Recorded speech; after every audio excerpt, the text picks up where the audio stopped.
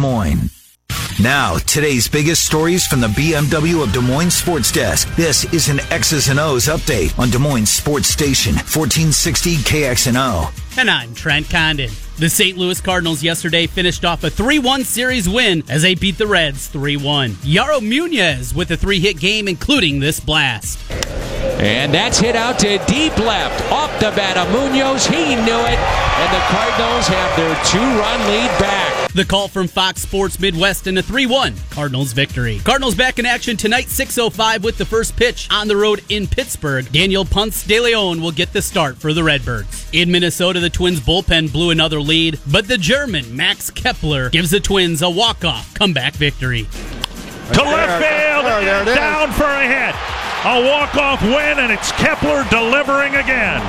The call from Dick Bremer on Fox Sports North as the Twins win at 7-6. Minnesota continues their homestand tonight with the Yankees in town. It'll be Martin Perez opposite CC Sabathia at 7:10. In Arizona, the Brewers take 3 out of 4 as Mike Moustakas gives the Brewers the lead in the 8th.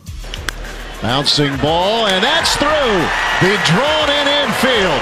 Scoring is Hira, RBI for Moustakas, and the Brewers lead it 5-4. The call from Fox Sports Wisconsin in a 7-4 Brewers victory. Late tonight, the Cubs are in San Francisco to face the Giants. Alec Mills gets the ball for the Cubbies as they hold a 2-game lead over Milwaukee and a 2.5-game lead over St. Louis in the NL Central. The Open Championship, and Shane Lowry is your champion. And Ireland's Shane Lowry is an Open champion at Royal Portrush. The call from NBC is Lowry finishes 15 under, 6 strokes ahead of Tommy Fleetwood. In high school baseball, sub-state semifinals tonight, Waukee hosts Sioux City West. Ankeny's on the road at Mason City. Southeast Polk hosts Marshalltown, and Valley's on the road against Iowa City Liberty. Stay up to date at KXNO.com and all day on Des Moines Sports Station, 1460 KXNO. Live from the Wild Rose Casino and Resort Jefferson Studios. You'd rather be here. This is 1460 KXNO. Sports radio in Iowa starts and ends right here. This is Des Moines Sports Station, 1460 KXNO.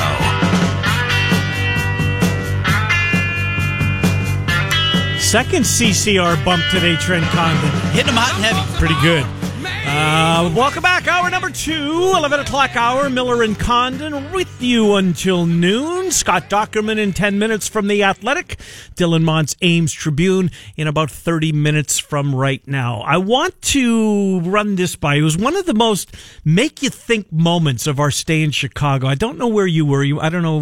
You weren't in the room for D'Antonio, were you? I was not. That was right after Kirk, right? I don't remember. And I was going out. No, it was Friday or Thursday. Oh, it was Thursday. Yeah, I wasn't in there for it. Yes. But he was asked as one of the talking points this weekend was the transfer portal, and seemingly every coach was asked about this and how would you fix it, and Kirk was asked about it, and they all were asked about it. I think most of them, the biggest takeaway, well, we just want some clarity, right? And you can certainly understand that. I mean, it's this way for one school, and well, it's not going to be necessarily how it's going to work for your school. We're going to do it this way for you.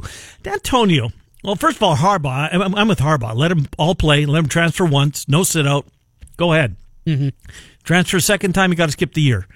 D'Antonio's thought was one that kind of stopped me in my tracks and made me think a little bit. He wasn't one for giving them, play the entire year. His thought was, let him play 4 games. Like the current redshirt rule that's now in place. If you transfer, you don't have to sit out for a whole year in football. You can play 4 games. You play any 4 you want. Well, of course, the coaches are going to have a little say in that. Yes. But it's not held against you. You don't lose a year of eligibility.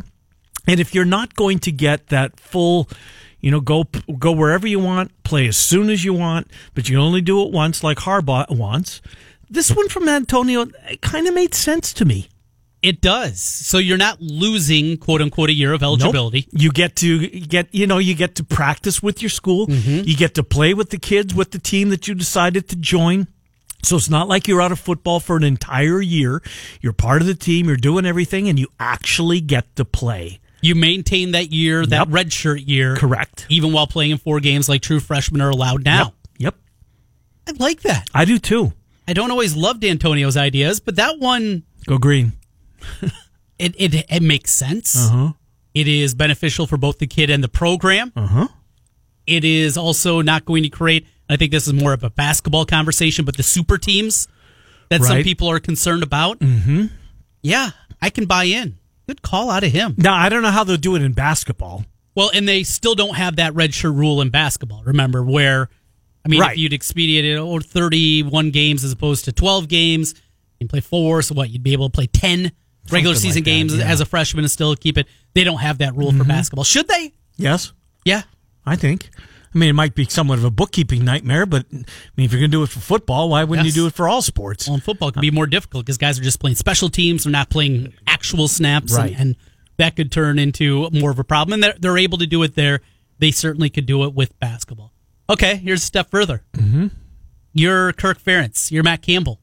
What 4 games would you pick for Oliver Martin for Iowa? Mm-hmm. And now Petway will be eligible because he's a grad transfer. But if he wasn't, wasn't, what 4 games for each side are you going to pick for them to play? You certainly don't. I don't think you play them early in the year.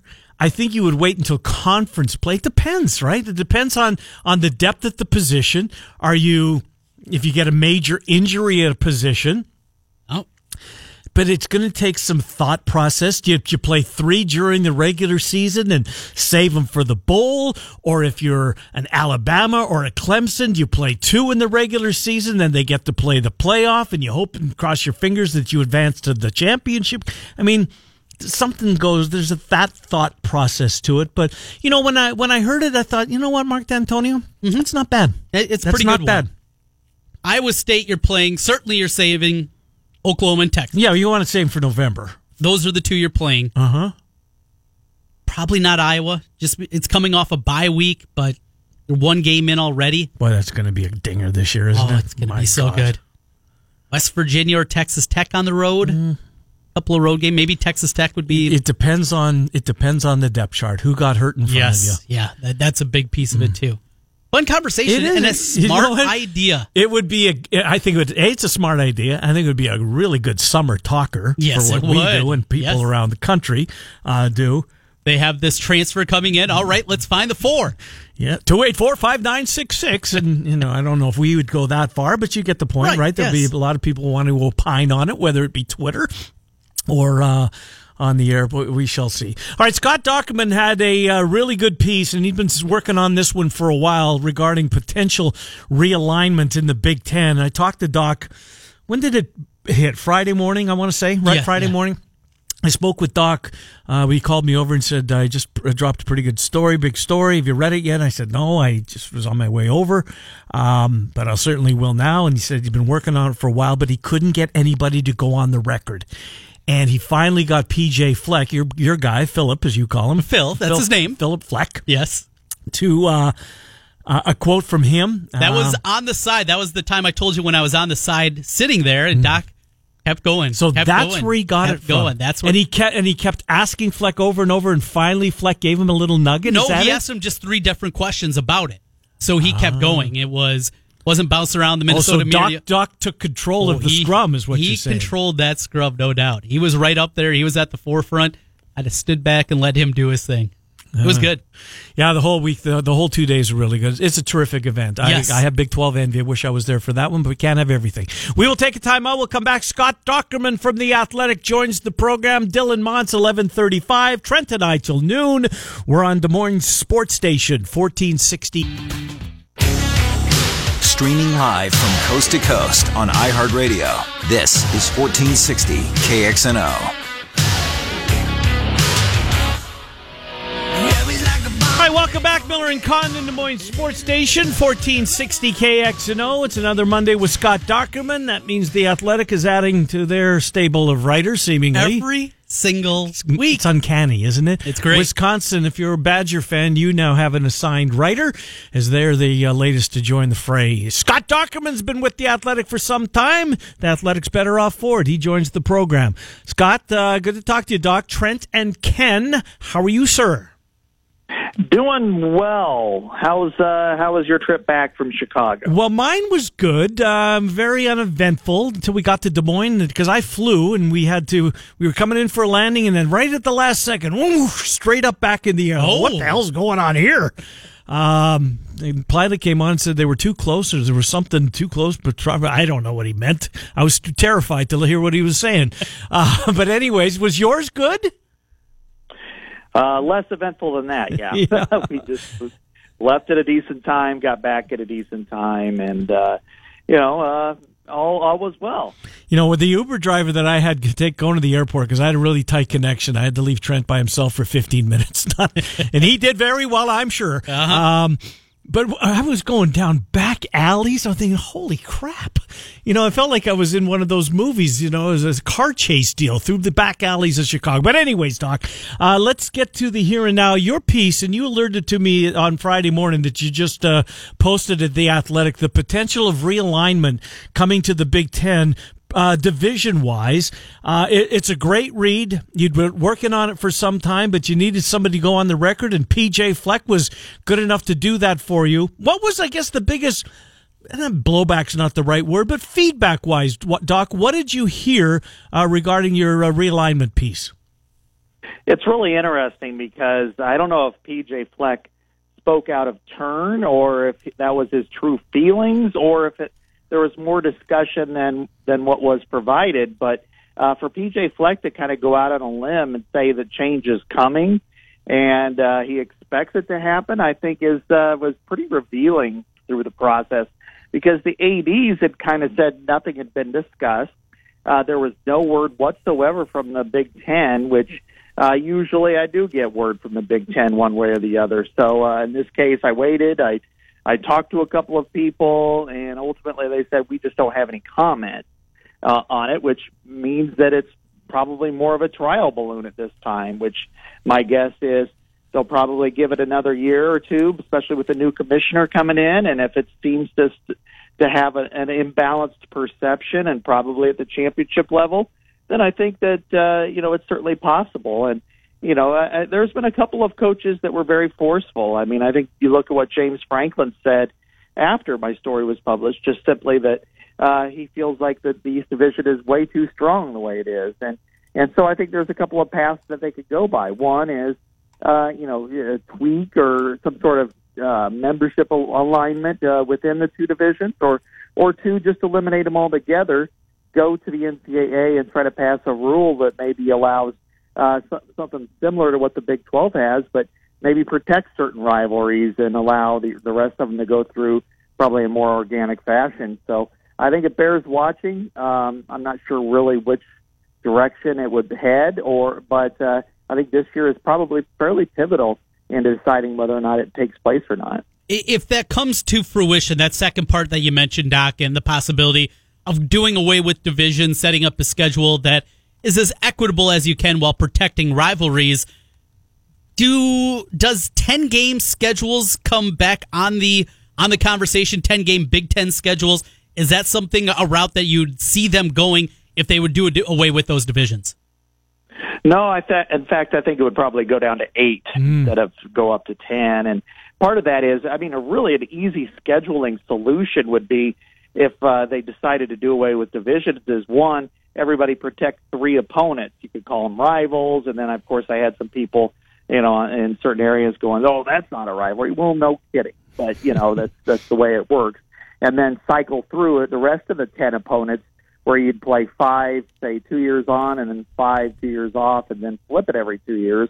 And you'd have a pretty easy scheduling solution because I think in some ways this goes hand in hand with the playoff debate. When you're looking at Ohio State, that played 11 Power 5 opponents in regular season play last year, traveled to a neutral site to play TCU, Arlington, Texas.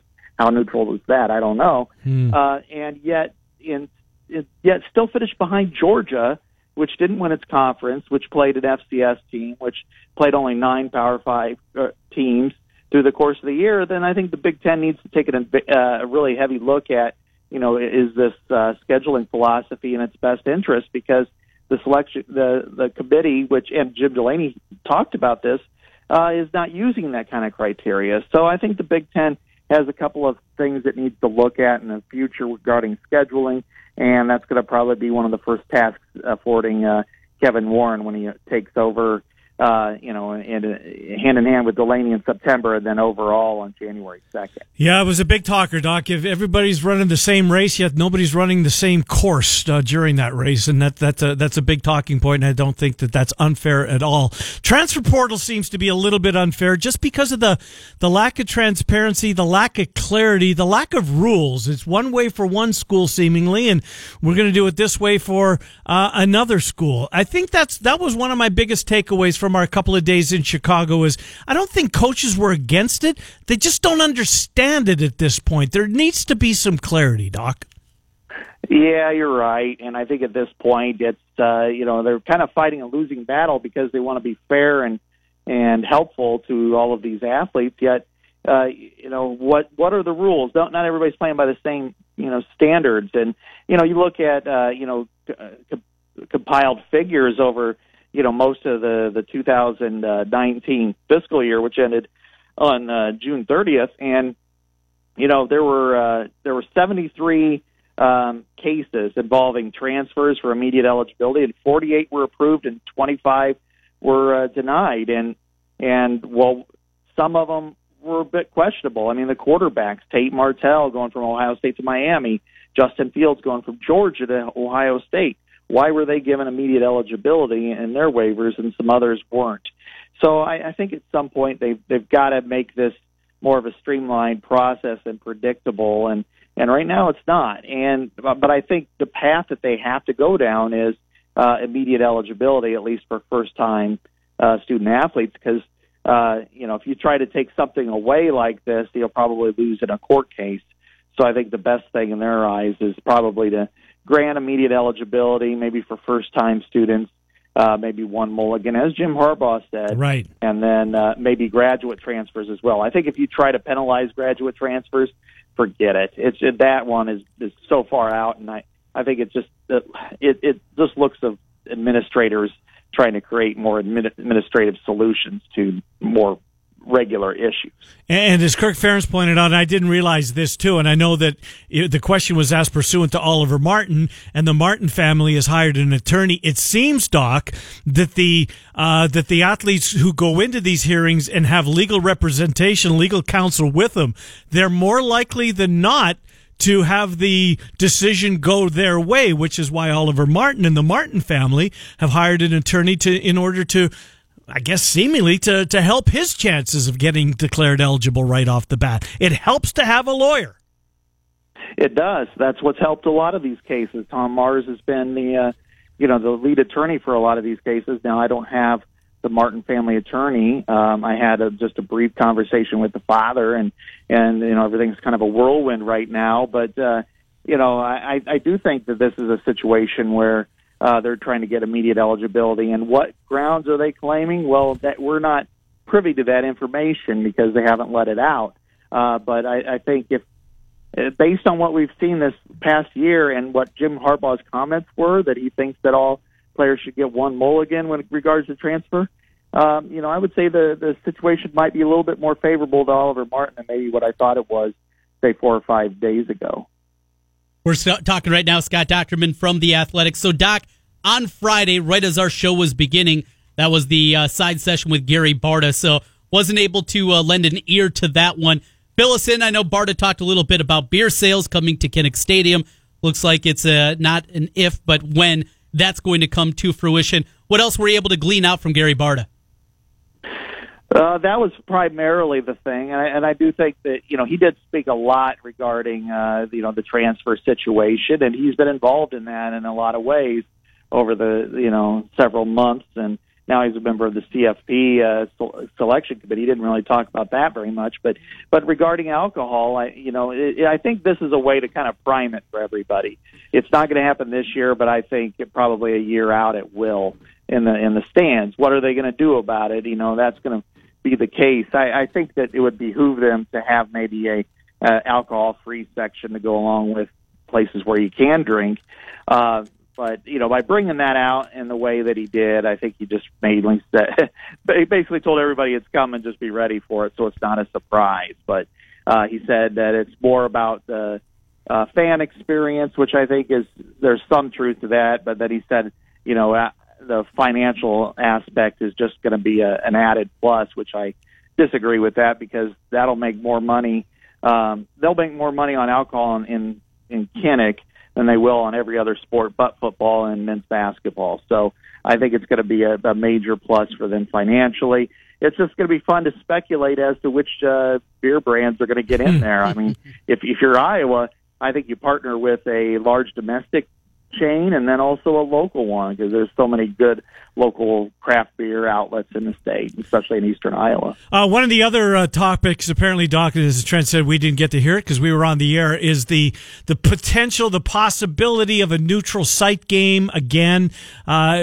Came up, and it seems to come up every year, and it looks as though they're not going to get. Look, at Iowa State are never going to be played anywhere else other than Kinnick or Jack Trice. But Northern Illinois seems to be that school. Northern Illinois is on the schedule in 2020 and then again in 2025. I think it's asking a lot to get that game set up next year, but maybe 2025. Does it seem like if there is going to be one, it would be Soldier Field against Northern Illinois? That's some of it. And I wrote a story a few months ago about this. I talked to Gary about it, and I said, are you pretty much locked in now with Iowa State being your 10th Power 5? You need 7 home games every year. And he said he's never ruling anything out, and he's had opportunities. It's just got to be the right situation. And that includes not just Chicago, but places like Atlanta and Dallas have been interested, and he's been interested in them. So I don't think that it's out of the equation. It's just, part of it is, Kirk doesn't necessarily want to do that to start the year, and lose a home game. So I think it's going to have to be financially beneficial for the Hawkeyes to do that. And, they gain about $6 million per home game, if not even more now. So they're going to have to get a sizable amount of revenue if they go somewhere and lose that home game. And is Northern Illinois the one? I don't know. Potentially in Atlanta against an SEC team, maybe. Same thing with a Big 12 team or an SEC team in Texas. So, but I would say right now I can't make a prediction on that. I just think it's, with the 9-game Big Ten schedule in Iowa State every year, it's just it really has to be a situation that goes above and beyond what Iowa would expect for them to really look at one of those games. Final thing for you, Doc, over to basketball. No footballs, though, anymore, about 90% probably of what you do at the Athletic, but some availability on Wednesday. Get to hear from the freshmen, Patrick McCaffrey and Joe Toussaint coming in, along with Jack Nungy and Bakari Evelyn, the newest addition to the team. A offseason that's been pretty quiet here as of late. No prime time league. I'm sure you don't miss the PTL anymore, though, do you? Not. It isn't the worst. It wasn't the worst thing in the world. It was about 3 blocks from my house. That's nice. I wrote a state of the program story on Iowa basketball a few weeks ago, but as of right now, I'm all in on football. So I don't think I'm going to plan to go see the newcomers. I imagine some of my colleagues will do a great job writing those stories up, but I'm 100% locked in. We've got a realignment series now on I think it's 19 to 20 stories at the Athletic publishing starting this morning with the Pac-12, the Super League that wasn't. That's a great piece. David Ubben wrote it. It's a long read, but it takes you back, Doc. Oh, yeah. And I was there. See, I was at Kansas City that day for the Gazette when that whole thing broke. Really? I remember chasing Gregory Geoffrey, who was the president of Iowa State at the time, down this hallway, down these stairs, and I cut him off right as soon as he got in the elevator. He didn't want to talk, but I'm like, you've got to say something. Iowa State fans are upset, which is obvious because the whole conference looked like it was breaking up at that point. So I grabbed him for about 2.5 to 3 minutes, but it's the most surreal scene that I can ever remember. And David did an excellent job of breaking that all down. And I have a story coming out tomorrow, that Iowa could be the winner in realignment. When you look at it, the fact that they gained a new rival and they get to play all their border teams every single year. that I think right now you could say that Iowa was a winning program when it came to realignment across the board. That's a fair point, no doubt about it. The Faithful Four, I've been called them. Kansas, Kansas State, Baylor, and Iowa State. Looked as though when the music stopped, those four schools were going to be out without chairs, and thankfully that never materialized. You've got a chat coming up, Doc. What time are you doing it today? The Hawkeye subscribers get to chat with you at what time? From noon to 1 on the Athletic website. So everybody chime in, get questions about Iowa's depth chart that was released last week, any kind of realignment questions, and the fact that football season's only a week and a half away for the first practice. So it's a pretty intense time of year. No doubt about it. Thank you, Scott Dochman. Good to see you in Chicago. Thank you for what you do for us. All right, thanks, guys. Appreciate the time. Good to talk to you. Scott Dochterman from The Athletic. We're a few minutes late, but Dylan Montz is going to join us next on Iowa State. Miller and Condon, Des Moines Sports Station, 1460. Des Moines Sports Station, 1460 KXNO.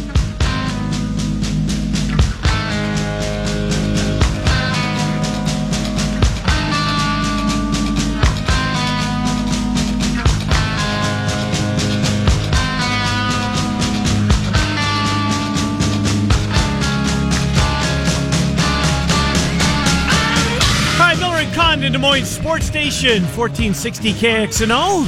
Final segment here on a Monday. No Zubin Mehenti tomorrow. He's got previous engagements, so if you're a Zubin fan, he's usually with us on Tuesday. He'll be back with us a week from Tuesday. Right now, Dylan Montz, Ames Tribune, joins the program as we talk Iowa State. Dylan, Trent, and Ken, how are you?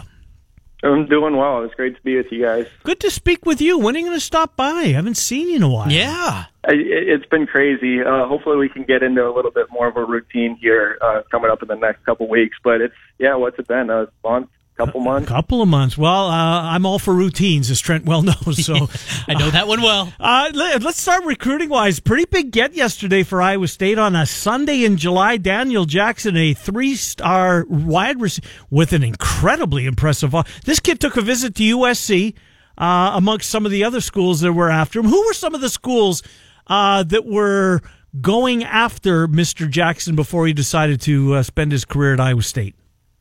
Yeah, it was a really big get. He's a kid out of the San Antonio area, so kind of a hotbed there. Obviously, really visible area. But there was a bunch of teams in on him. I think all told, he had about 14 Power 5 offers. Like you mentioned, he had visited USC. He'd visited Arizona State. He visited Iowa State in June.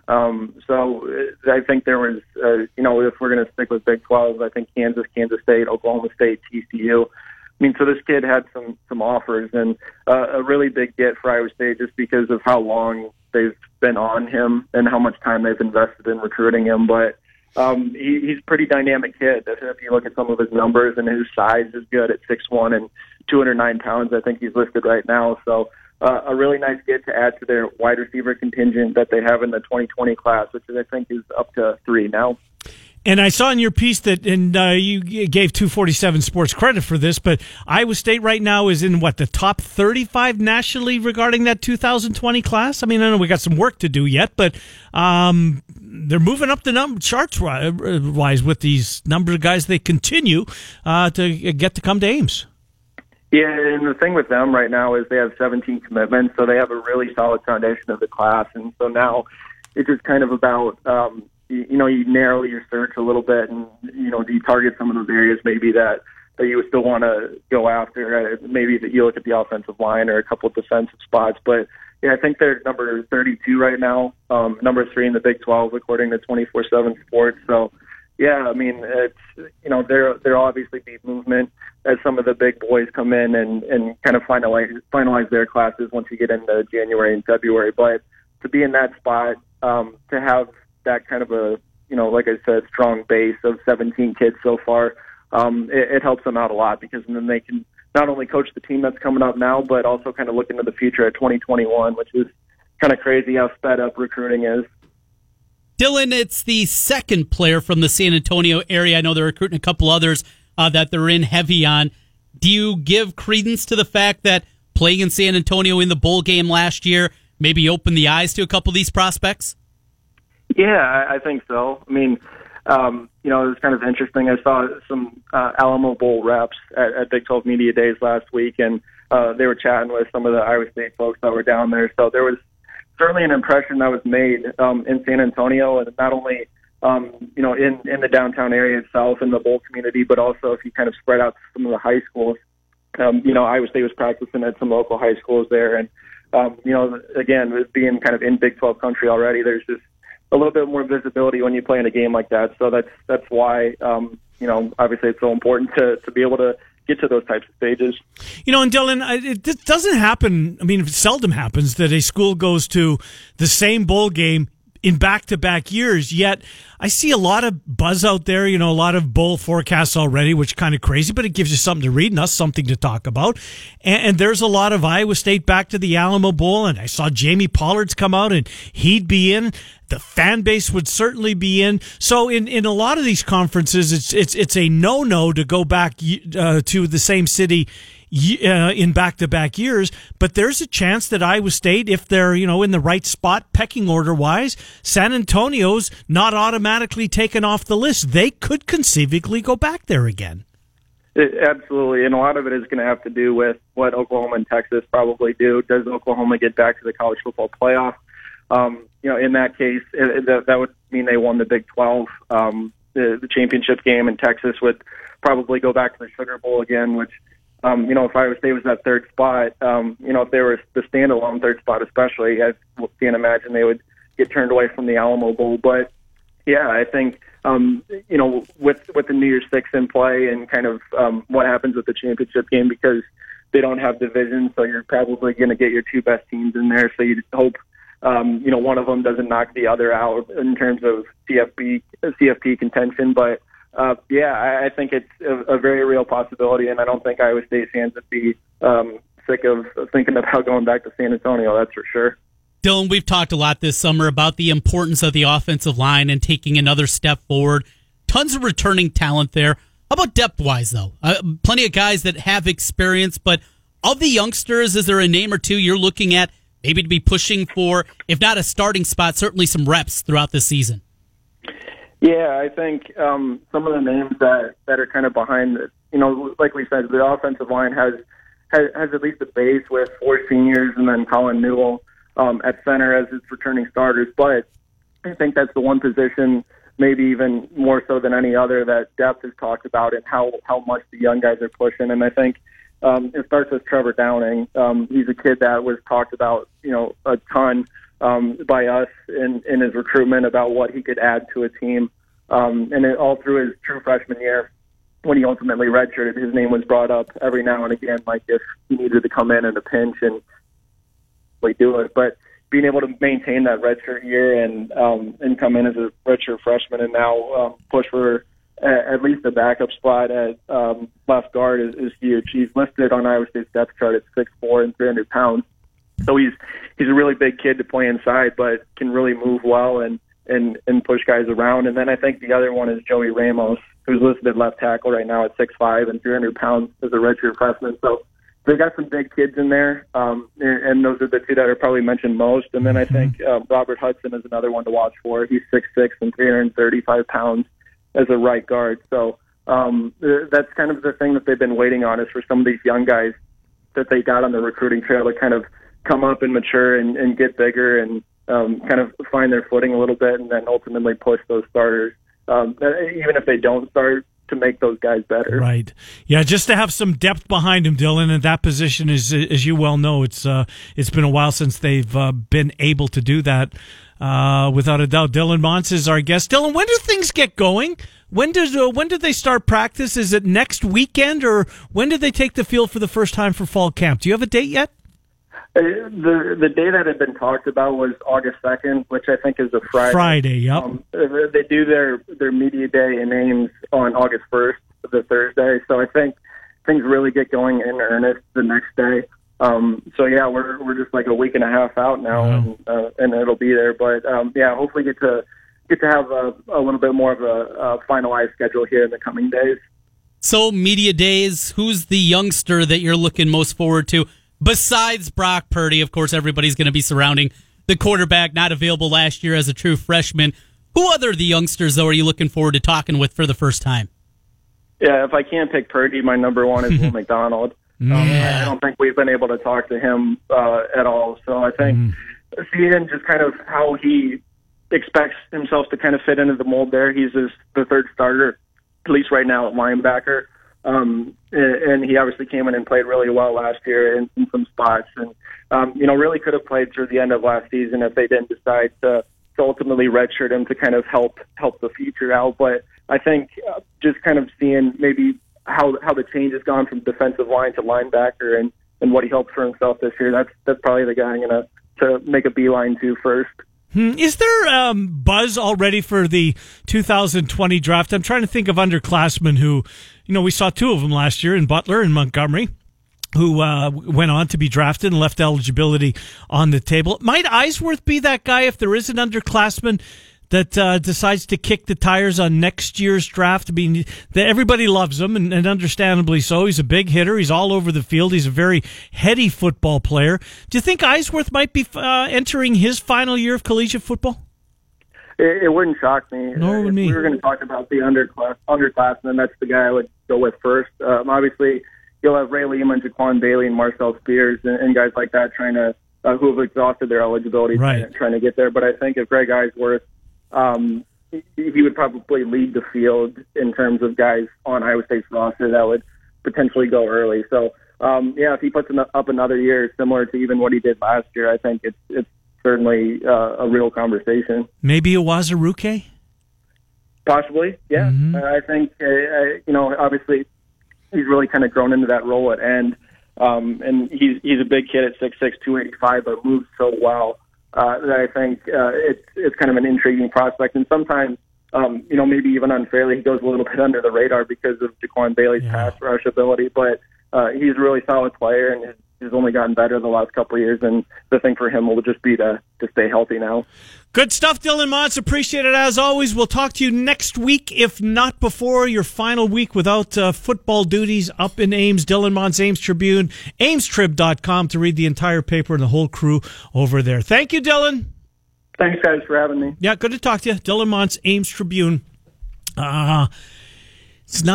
It's so different, right? I mean, we're talking about, if they get to a bowl, it's a given. No, it's not trying to find six. No, it's moved to a point that's no longer a July, June, May talking point. 6 is a given. What would have to happen for this in your mind not to be at least a bowl eligible team? I cannot see that not happening. Brock Purdy goes down? Real Mitchell. You know I love Real Mitchell. I know you do, and a lot of people, did see the picture of the kid? They got to get him on the field. He's fast. He just looks like a football player, and he's put together, too. And his mom was an American gladiator. I mean, come on. There you go. Find a role. I mean, he's a well-put-together dude. Not tall, by any means. No, he's what, 6 foot, or is that, do you think that's stretching 5'10". it? Is he? Okay. He's Seneca Wallace height. Yeah, he's under 6. I look Seneca Wallace in the eye at media days. You're not 6 foot. No, I'm barely 5'10". Probably 5'9.5". Well, that's what I used to be. Probably 5'8" now or a half. You shrink. Shrinking. Oh, it's awful. So I have no hope of... No, you're not growing. If that's what you're thinking. It's over. No. What would it have to?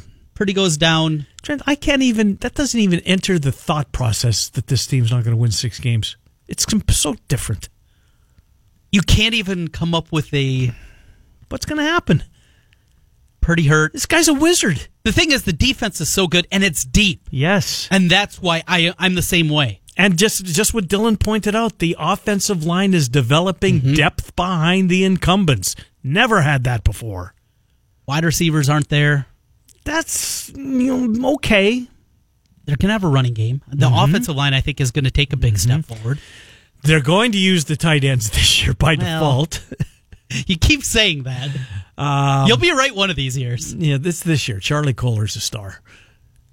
But the defense is so good. That's what it's hard. Right. And the Big 12, that middle group, is so unknown. I mean, if this was a year where you felt really good about TCU, you felt really good about Oklahoma State, you felt really good about Baylor, whoever it may be. Great point. And there were 5, 6, 7 teams. You're like, well, how's this? It's Texas, Oklahoma, Iowa State. And who's on that tier with them?